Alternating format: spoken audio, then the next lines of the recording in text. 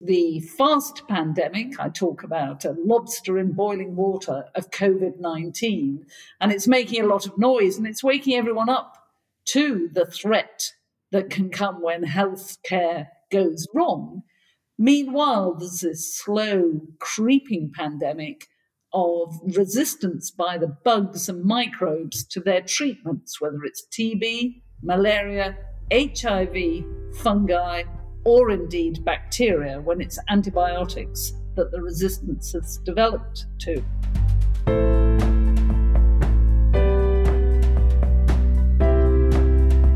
Welcome to Sustainability Leaders. I'm Michael Torrance, Chief Sustainability Officer with BMO Financial Group. On this show, we will talk with leading sustainability practitioners from the corporate, investor, academic, and NGO communities to explore how this rapidly evolving field of sustainability is impacting global investment, business practices, and our world. The views expressed here are those of the participants and not those of Bank of Montreal, its affiliates, or subsidiaries.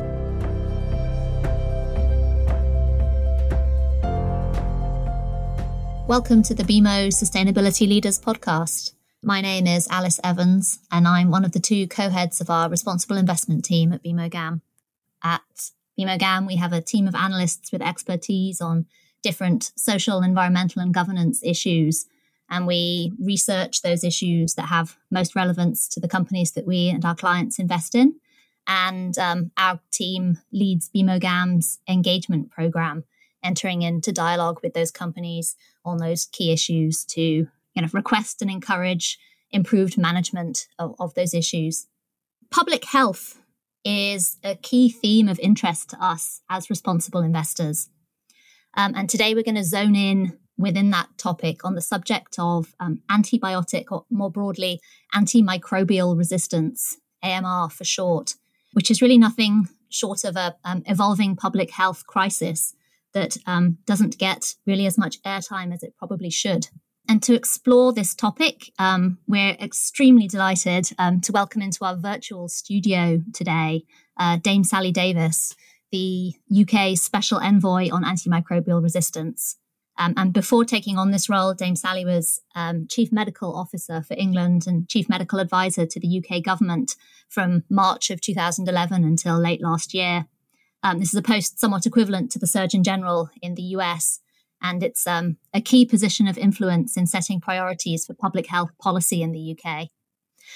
The 18th of November marks the start of Antimicrobial Awareness Week here.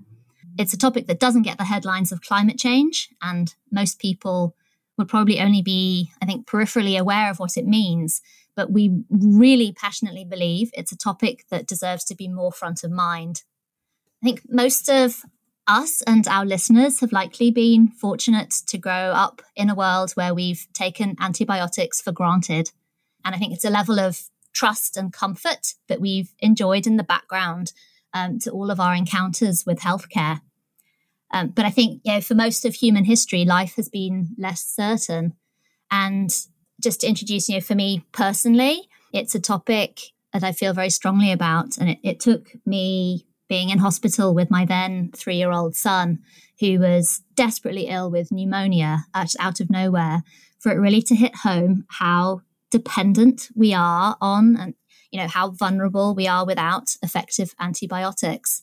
But it's, the nature of bacteria to tend to develop resistance to the agents that we develop to use against them. And ever since the discovery of penicillin, really, which was, of course, a transformational milestone in human health, we've managed to stay one step ahead of that evolving resistance. But I think many people are not aware that we are losing vital ground in the race. So, Dame Sally, you issued a call to arms on the topic of antimicrobial resistance during your tenure as Chief Medical Officer. It is a topic that can sometimes, turn people off by being too technical or too intangible. Can you tell us how do you explain AMR? Why has it become such a pressing issue? Can you paint us a picture of what the future might hold if we don't get to grips with it? Thank you, Alice, and thank you, BMO, for being at the cutting edge. Well, just imagine, as Fleming was discovering penicillin, There was a 6-year-old in Maryland in the United States, and she cut her face. And a few days later, she was struggling to breathe because she'd got such swelling round her mouth and her throat that it was difficult to breathe, and they feared for her life. But actually, she was one of the first patients to get penicillin, and within a week, she was better. She was out of hospital. Your own story paints the picture beautifully. But think about the 60,000 newborn babies that die every year in India from sepsis, from uncontrolled infection, either because they can't get the antibiotics or because the antibiotics don't work. So when I was a young doctor, we had a plentiful supply of antibiotics. And when the natural resistance happened, because it is a natural occurrence, the microbiologist would say to me, "Don't worry, Sally, just swap the patient to this other drug." The problem is that we've been swapping patients to other drugs, and the bugs have been becoming resistant to these newer drugs. Meanwhile, actually, because we pay peanuts, really, for new antibiotics as well as the old ones, we've got a very empty pipeline. No new clinical class of antibiotics have come into general practice and use since the late 1980s. That is a tragic story for a failure of the R&D system. And so what I think we're seeing at the moment is the fast pandemic. I talk about a lobster in boiling water of COVID-19, and it's making a lot of noise, and it's waking everyone up to the threat that can come when healthcare goes wrong.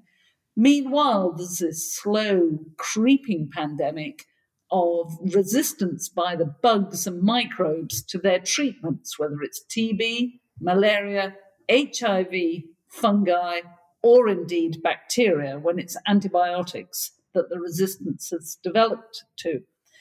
Interestingly, earlier this year, the World Health Organization published a list of their most serious health threats for the 2020s.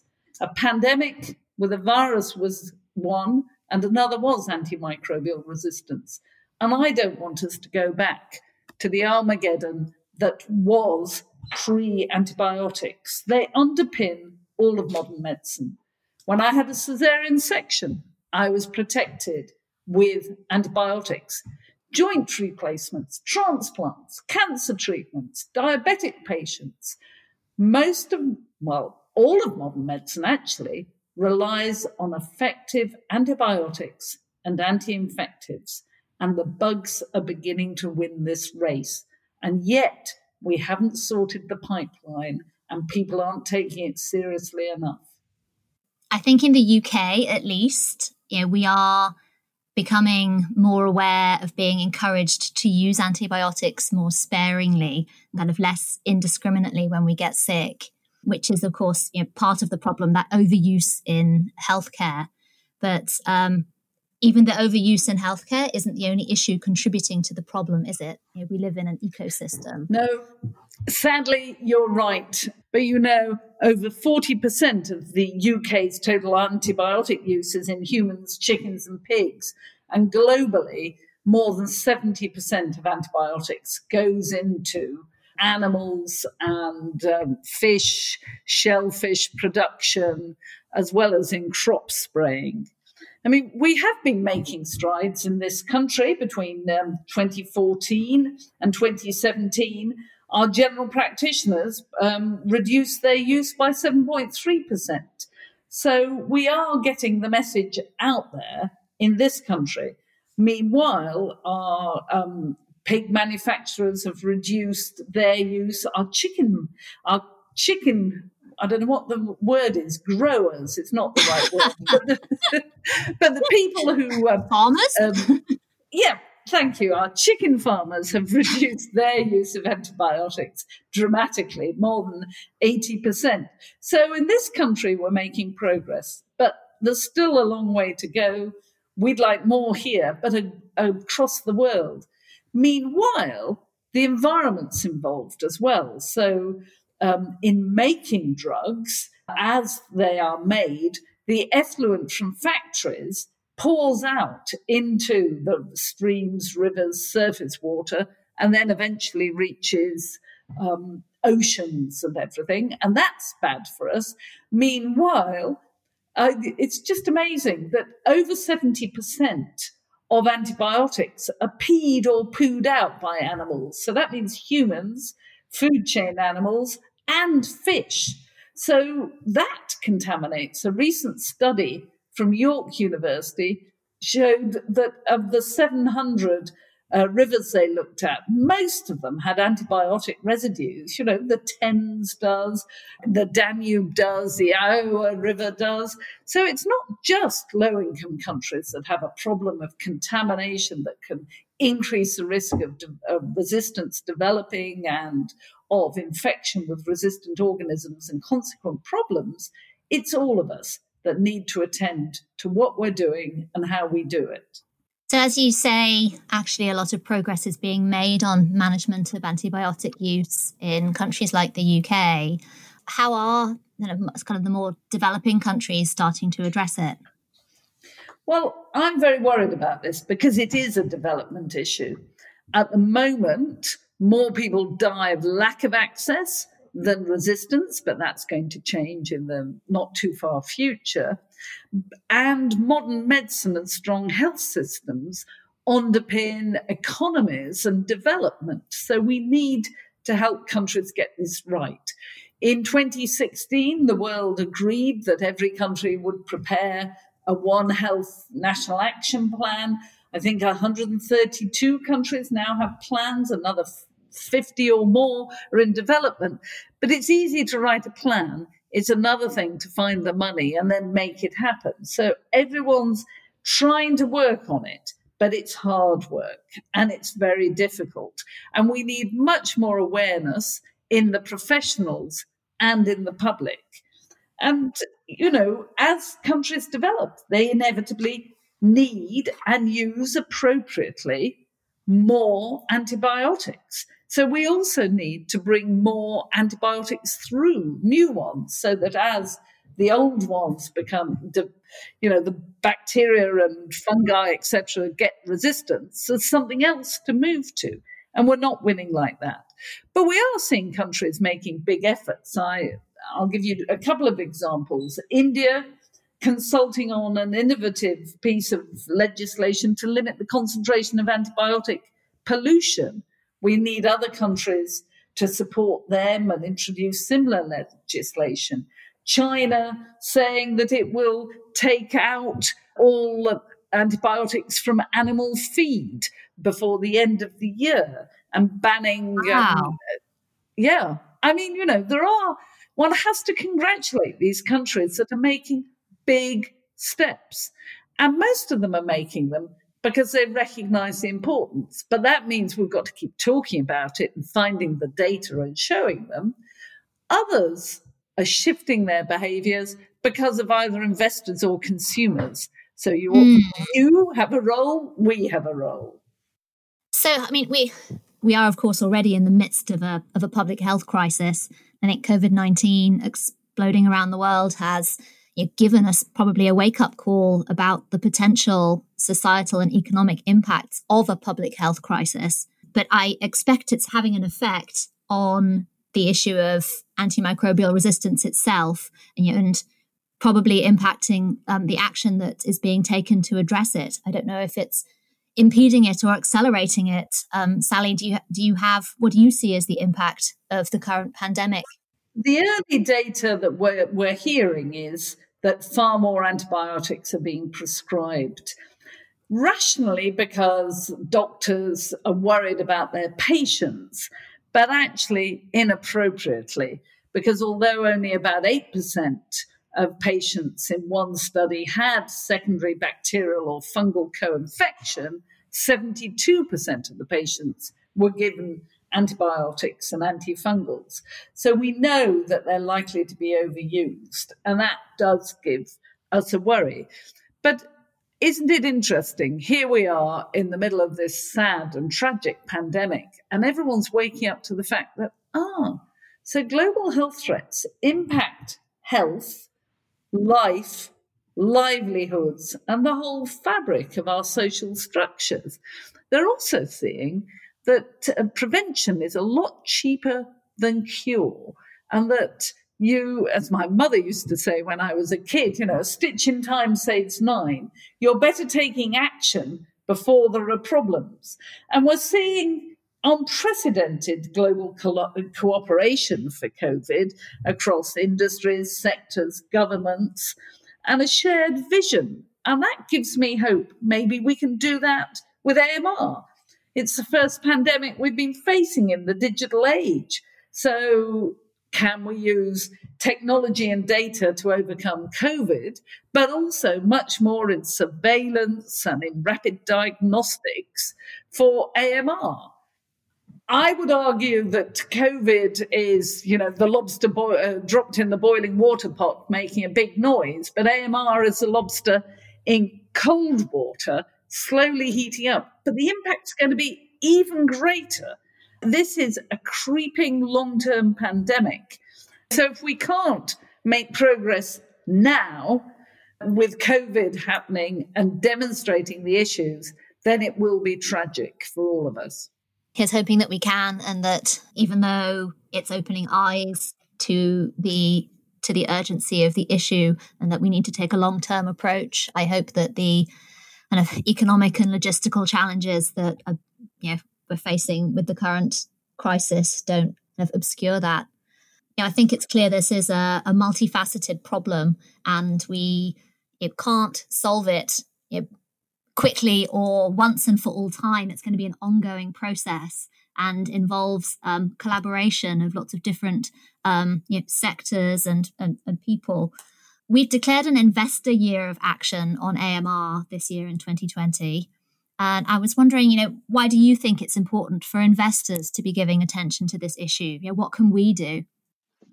Thank you. I absolutely agree. If this is a problem for all of us for all times, then we all have to sort it. And I think that we've tried a lot from the public sector and through research to understand things. But if you look at how the big changes happen, they're through investor push and consumer pull. And this global threat is like every other. It doesn't respect our borders. If we're going to deliver the Sustainable Development Goals, we've got to have sustainable solutions to our world's biggest challenges. And that's vital to investors because we need effective infrastructure and we need to protect our shared environment while boosting productivity. And I would argue that our strategies can be made so that we can go forwards. We've seen the impact of COVID-19. If investments are directed so as to promote sustainability, whether agriculture, water or healthcare, then investors will gain in the long term. And, antimicrobial resistance not only undermines our ability to treat humans and animal infections, but actually to invest in healthcare or environmental systems. It's going to impact investors. So that's why they need to think now about mitigating risks and making sure that we are all secure going forwards. We've seen the global purchasing habits move away from livestock farmed on antibiotics. Consumer power behind those. Imagine what we could do if we really put pressure on fast food chains and other food chains to up the standards of food production. In the US, they've got a really great scorecard that helps consumers understand different company policies on antibiotic use in fast food restaurants. It's absolutely changed behaviors, which has changed how those companies behave, which helps us all over the world. We really need that level of transparency here in the UK and across the rest of the world. And investors help us get ahead of the game. But you can also help us by investing in sustainably sourced goods. And we've got to put our money where our mouth is. We've got the power to make change. And investors can back sustainable practices. I mean, the World Economic Forum is doing its great reset. How do we move global economies forwards to future-proof their investments and the economies? So what I really need people to do is, as investors and as people, but let's start with investors, integrate AMR into your ESG and your investment decisions. You play a vital role. You can leverage change, and I'm sure it's going to benefit your portfolios and the livelihoods of many. So it really needs doing. And as an individual, wash your hands, be careful, and make sure that if the doctor says you don't need antibiotics, you don't argue. You've probably got a virus that antibiotics won't cure. Sally, thank you so much. Thank you for sharing your knowledge and your passion on this topic. Thank you. As investors at BMO GAM, we have taken up the challenge on this topic. We've been engaging in dialogue with companies involved with and exposed to the issue of antimicrobial resistance, from pharma to restaurant groups and up the chain to food producers.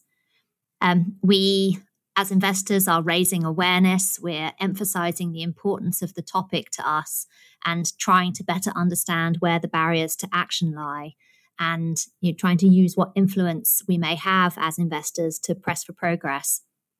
And in these conversations, we've seen really a wide range of responses and degree of willingness and strategic importance given to getting to grips with this issue. Within these conversations, GlaxoSmithKline is a company that we've seen at the forefront of pharma industry action. And for the second part of this conversation, I'd like to introduce our lead analyst on the topic at BMO GAM, Catherine McCabe, for a discussion with James Anderson from Glaxo about their approach. Catherine. Thank you, Alice. Yes, my name's Catherine McCabe, and I'm an analyst in the responsible investment team covering public health issues. And I've been leading engagement on AMR since the beginning of last year. And we're delighted to be joined by James Anderson, who's the head of AMR within GSK's Comms and Government Affairs function. He leads work to enable the pharma industry to work with partners around the world so that they can continue to produce antibiotics and vaccines. And James, it would be great if you could explain how you became involved so closely with work on AMR. Thanks very much, Catherine, and I'm really pleased to be here talking to you. I first came across AMR, antimicrobial resistance, over 10 years ago, and I was fascinated with the challenge that we face as a global society, which is that with most medicines, companies invest and then sell them to make a profit. And the better the medicine is, the more of the medicine that gets sold and the more profit the company gets. That system works well, I would argue, to generate innovation in most areas. But in antibiotics, it doesn't work, because when you produce a new antibiotic, it should be used very carefully, and that means often in very small volumes, to only treat those patients that can't be treated with anything else. And that's because the more that an antibiotic gets used, so if it's the new one and it gets used a lot, then bacteria will develop resistance to that new one as well. So the model for medicine development, for companies like GSK to invest into our pipeline, our R&D, works well, but it really doesn't work in the case of antibiotics. So that was a big problem, because antibiotics do underpin so many aspects of healthcare, and that was what attracted me to really try and see if we could solve this one. Clearly, over the last few years since then, with a lot of thanks to Dame Sally and others who've led the way around the world to make the changes that are necessary, we have seen real progress, and I look forward to talking about that as we move through the conversation. Yes, thank you, James. I think it's absolutely true that antibiotics are very unusual in the sense that Usually, a pharma company would expect to be paid more if more of a particular drug is sold. But in the case of antibiotics, you're absolutely right to say that we need to conserve their effectiveness. And that comes down to responsible use. And GSK's really been a very vocal proponent of new commercial models to try and help reinvigorate antibiotic R&D, as we've seen so many of GSK's peers exit from this space. So we really need to create a more sustainable antibiotic pipeline. And it would be helpful if you could share your thoughts on this. So I think that's exactly right. The current model doesn't work, and yet we need to invest into this very challenging scientific area. We need expert researchers who specialize in studying bacteria and developing antibiotics. And we have to keep this investment going because bacteria continue to evolve and continue to develop resistance to all the current antibiotics that we have. So we will always need new antibiotics in the pipeline. Now, GSK has continued to invest into its antibiotic R&D for very many years. In fact, we've been active in antibiotics since about the Second World War, where we provided significant quantities of penicillin into the war effort. But in recent years, you're right, many other companies have decided for economic reasons to stop. Now, GSK has taken a flexible and innovative approach. We've developed a series of partnerships, which include funding from external sources, and that has really helped us sustain our investment continuously over the recent decades. Like many companies, we've had several failed assets, several failed antibiotics that have been in development, but then something has happened and they've not reached patients at the end of the development pathway. But we do now have one that it's currently in phase 3, so that's the final stage of development, and looking pretty promising.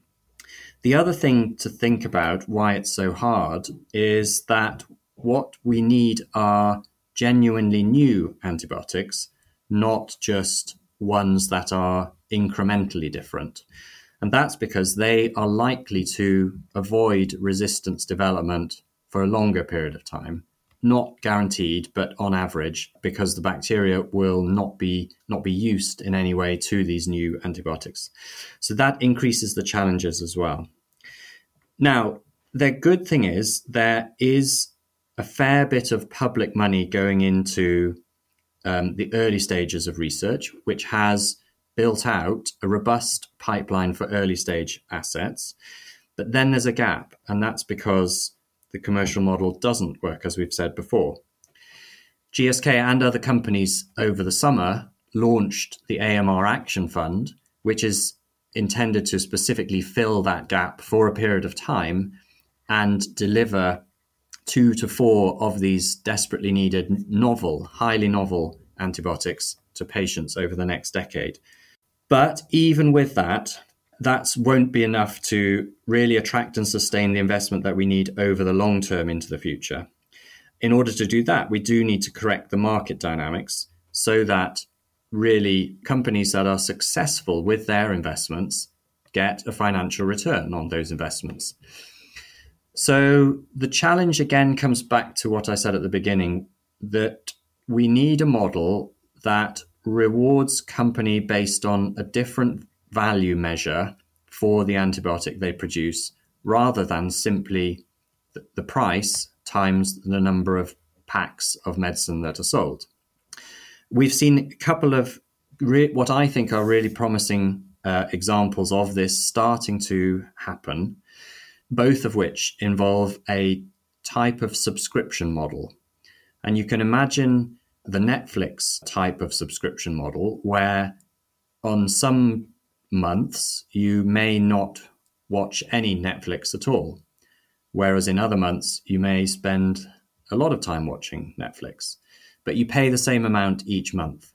And that's the key principle, that is being employed both, first of all, in the UK by a pilot that is run in the UK by NICE and the NHS, as well as supported by the government. And also in the US, there's a proposal that's really following along a very similar lines. We think that could make a very significant difference to the economics involved here, and we're actively involved and hopeful that this will be a concrete step of progress.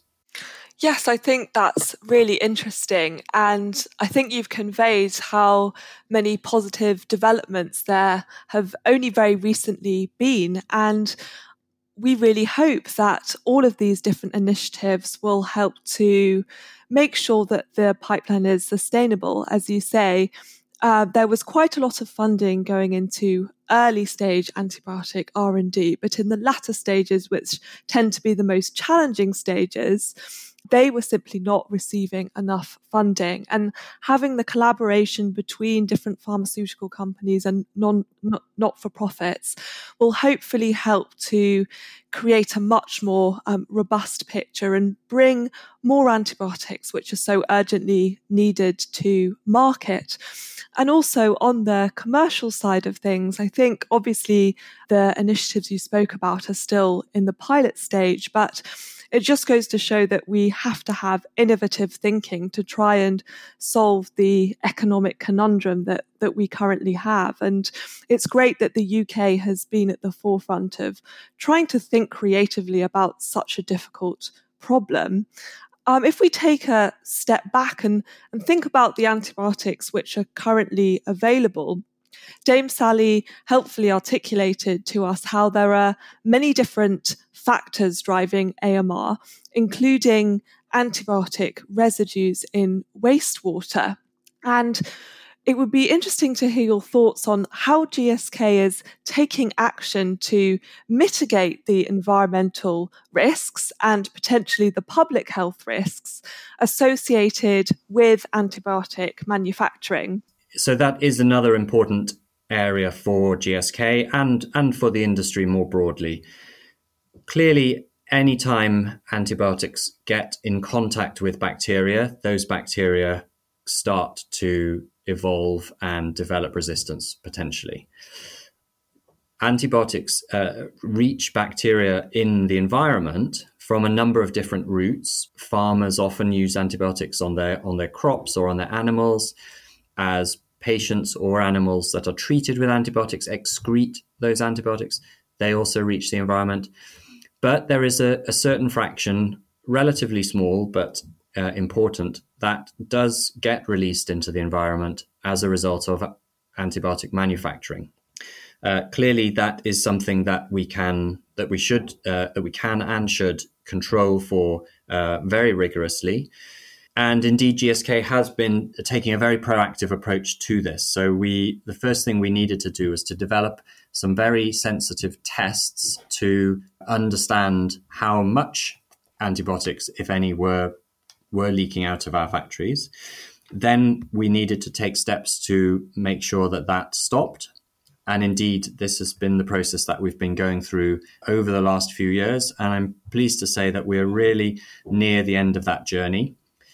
And then the third key thing is to make sure that our supply chain, so the suppliers of some of the chemicals that go into our medicines, also have those same rigorous sets of standards involved. So we are now very actively working across our supply chain in order to make sure those standards are fully applied. I think the last thing I'd say here is that the industry has come together to form an AMR alliance, which has set a set of common standards to how this manufacturing should be done. Now, that covers about 40% of the total antibiotics that are produced around the world. That means, obviously, there's the rest, the other 60%, which come from companies, often smaller ones, often localized, that haven't signed up to hitting these very tight targets. So one of the things we think is important is that the large procurers of antibiotics, such as the NHS, actually start to distinguish between antibiotics that have been made responsibly from those that haven't. we think that will really encourage those remaining companies to step up their efforts to reach the high standards that all the alliance companies are as well. I was very interested indeed to read about the AMR Alliance's work. And I think what's key with what GSK has done, as James explained, is to really take ownership of not only its own sites manufacturing antibiotics, but also the sites of its suppliers. So when you have both sides of the equation adhering to their limits which have been agreed, then hopefully you can really mitigate the risks associated with manufacturing antibiotics. And I'd just like to talk about now, once antibiotics are actually in circulation for people to use, once they're on the shelf, stewardship is absolutely key. And it's something we've touched on in this conversation. And we use the term stewardship to describe effectively measures to prevent the overuse and misuse of antibiotics. And it would be great if you could shed some light on how GSK monitors resistance patterns to antibiotics, and how can you use the data gathered to help ensure that timely action is taken to combat AMR? I think that's right. There's a package of actions that the system needs to take in order to make sure antibiotics are used carefully. And the system absolutely needs to include healthcare professionals, pharma companies, and all the other stakeholders who are involved. So what GSK does really is two things. First of all, we do conduct a pretty broad-reaching surveillance program, which means we take samples of bacteria from hospitals and from patients around the world, and then analyze them to understand the patterns of resistance that may or may not exist. And the second thing we do is we work through our sales reps and our medical teams, again, all around the world, to help explain and educate doctors about, first of all, what the resistance patterns may look like in their local region, but secondly, how our products should and should not be used in different types of patients. Clearly, a lot of antibiotics are used for patients with respiratory infections, which often are coughs and colds, and oftentimes those are actually caused by viruses, not bacteria. Distinguishing between the two is very tricky, but being clear as we can to help doctors make that distinction, we see as a very important aspect of our overall programs. Obviously, looking to the future, we need better conservation of our existing antibiotics, as well as a pipeline of new antibiotics. And certainly what I hadn't realised before preparing to engage pharmaceuticals on AMR is how challenging it is from a scientific perspective, and this is something we touched on at the beginning of our conversation, to actually find new antibiotics. I think we're almost lulled into a sense of false security on this because antibiotics are so commonly used. It's difficult to bear in mind actually that there are enormous challenges in actually breaking through bacteria's defenses and finding substances which are toxic to bacteria but not toxic to humans. And it would be helpful to hear your views on where you see the most progress being made in antibiotic innovation. I think the first thing to talk about here is actually how amazing bacteria are. They've been around for billions of years. They have evolved to be able to exist, to live in the harshest environments on the planet, whether that's in the Arctic, whether it's in volcanic vents under the ocean, as well as, of course, on humans and every other species that exists. So the other fact I always think is amazing is that the human body consists of about the same number of bacterial cells as it does of human cells. So, and of course, there are many, many, many different types of bacteria, some of which are helpful to us and some of which are harmful, or some of which can be harmful if they get into the wrong places. They also, if that wasn't enough, they also they've got various defense mechanisms that they use to avoid the harmful effects to them of chemicals like antibiotics. So all that's to say, bacteria are pretty amazing. They're a tough threat to manage. And that's part of the reason why it is very tricky to come up with chemicals that are strong enough to overcome all of those challenges, but, as you say, don't harm the patient. Now, a number of different new approaches are being pursued that range from new, often genetically defined targets within bacteria that can lead to new chemicals, so new types of antibiotics with a different function, different way that they work inside the bacterial cell. They're also what we call larger molecules, so things like monoclonal antibodies that are also being used against COVID, of course, at the moment, which would offer a different type of therapeutic approach. But the one I think is quite fascinating is what are called bacteriophages. These are a specific type of virus that only kill bacteria. And they often are very selective which bacteria they kill as well. So there have been efforts, not yet sufficient in my opinion, but growing, to identify those bacteriophage, develop them up in the right quantities and be able to deliver them to patients as a completely new mechanism to kill the bacteria that are infecting those patients. I should say it's not completely new because in a few countries, in particular Russia, they have been using this type of approach for a while, but it has never been developed in the rigorous way that we would expect it to be done before it be used widely in Western countries. That's very interesting, James. Thank you for giving us an overview of the key areas of progress. It just goes to show we really shouldn't underestimate bacteria and that we are less human than we thought. I think this is such an exciting space to watch, and we'll obviously see a great deal of exciting progress, hopefully, over the medium and long term. I think the final point we wanted to discuss with you is, obviously, hopefully we'll see new antibiotics coming onto the market, but we absolutely have to acknowledge that we need to reduce our dependence on antibiotics in the first place. And there are various ways we can do that. And one key piece in the puzzle is vaccines. And you may not already know this, but GSK is one of the world's largest vaccine companies. And it would be interesting if you could explain how vaccines can actually help to prevent antibiotic use, as well as saving millions of lives across the world.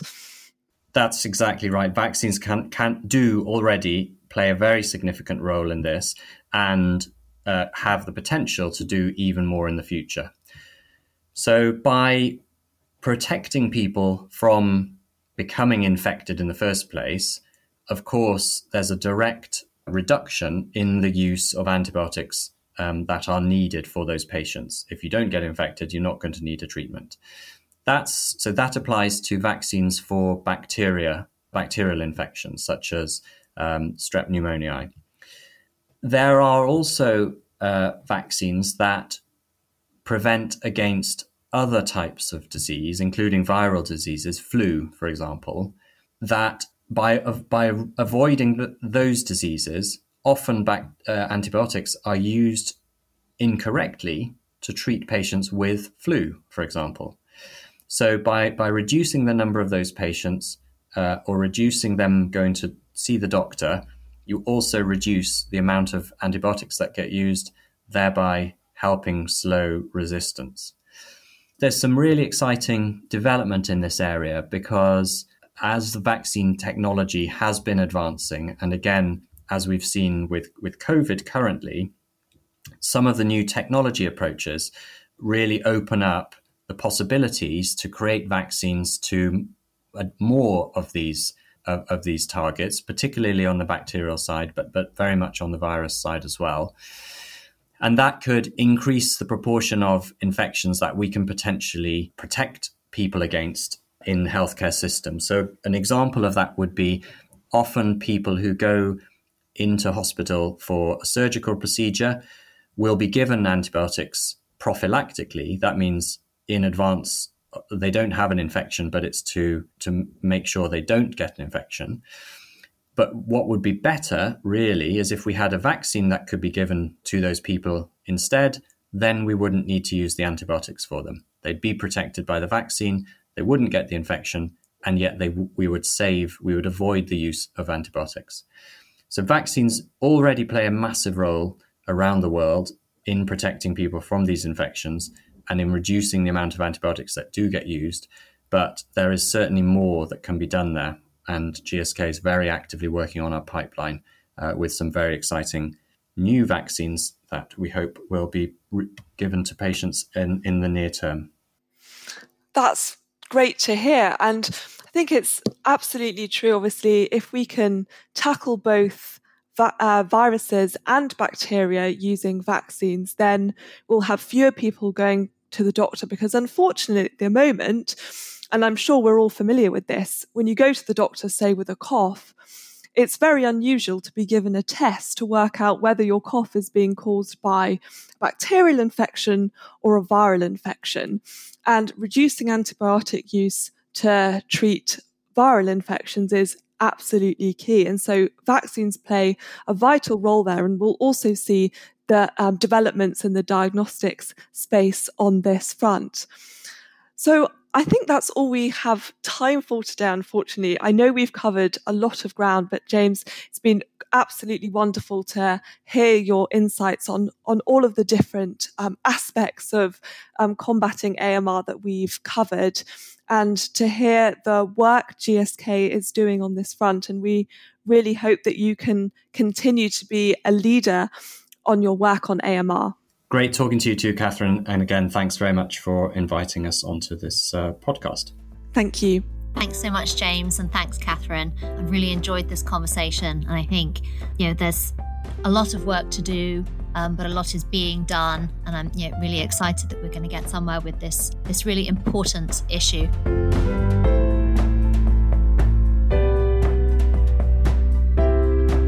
Thanks for listening to Sustainability Leaders.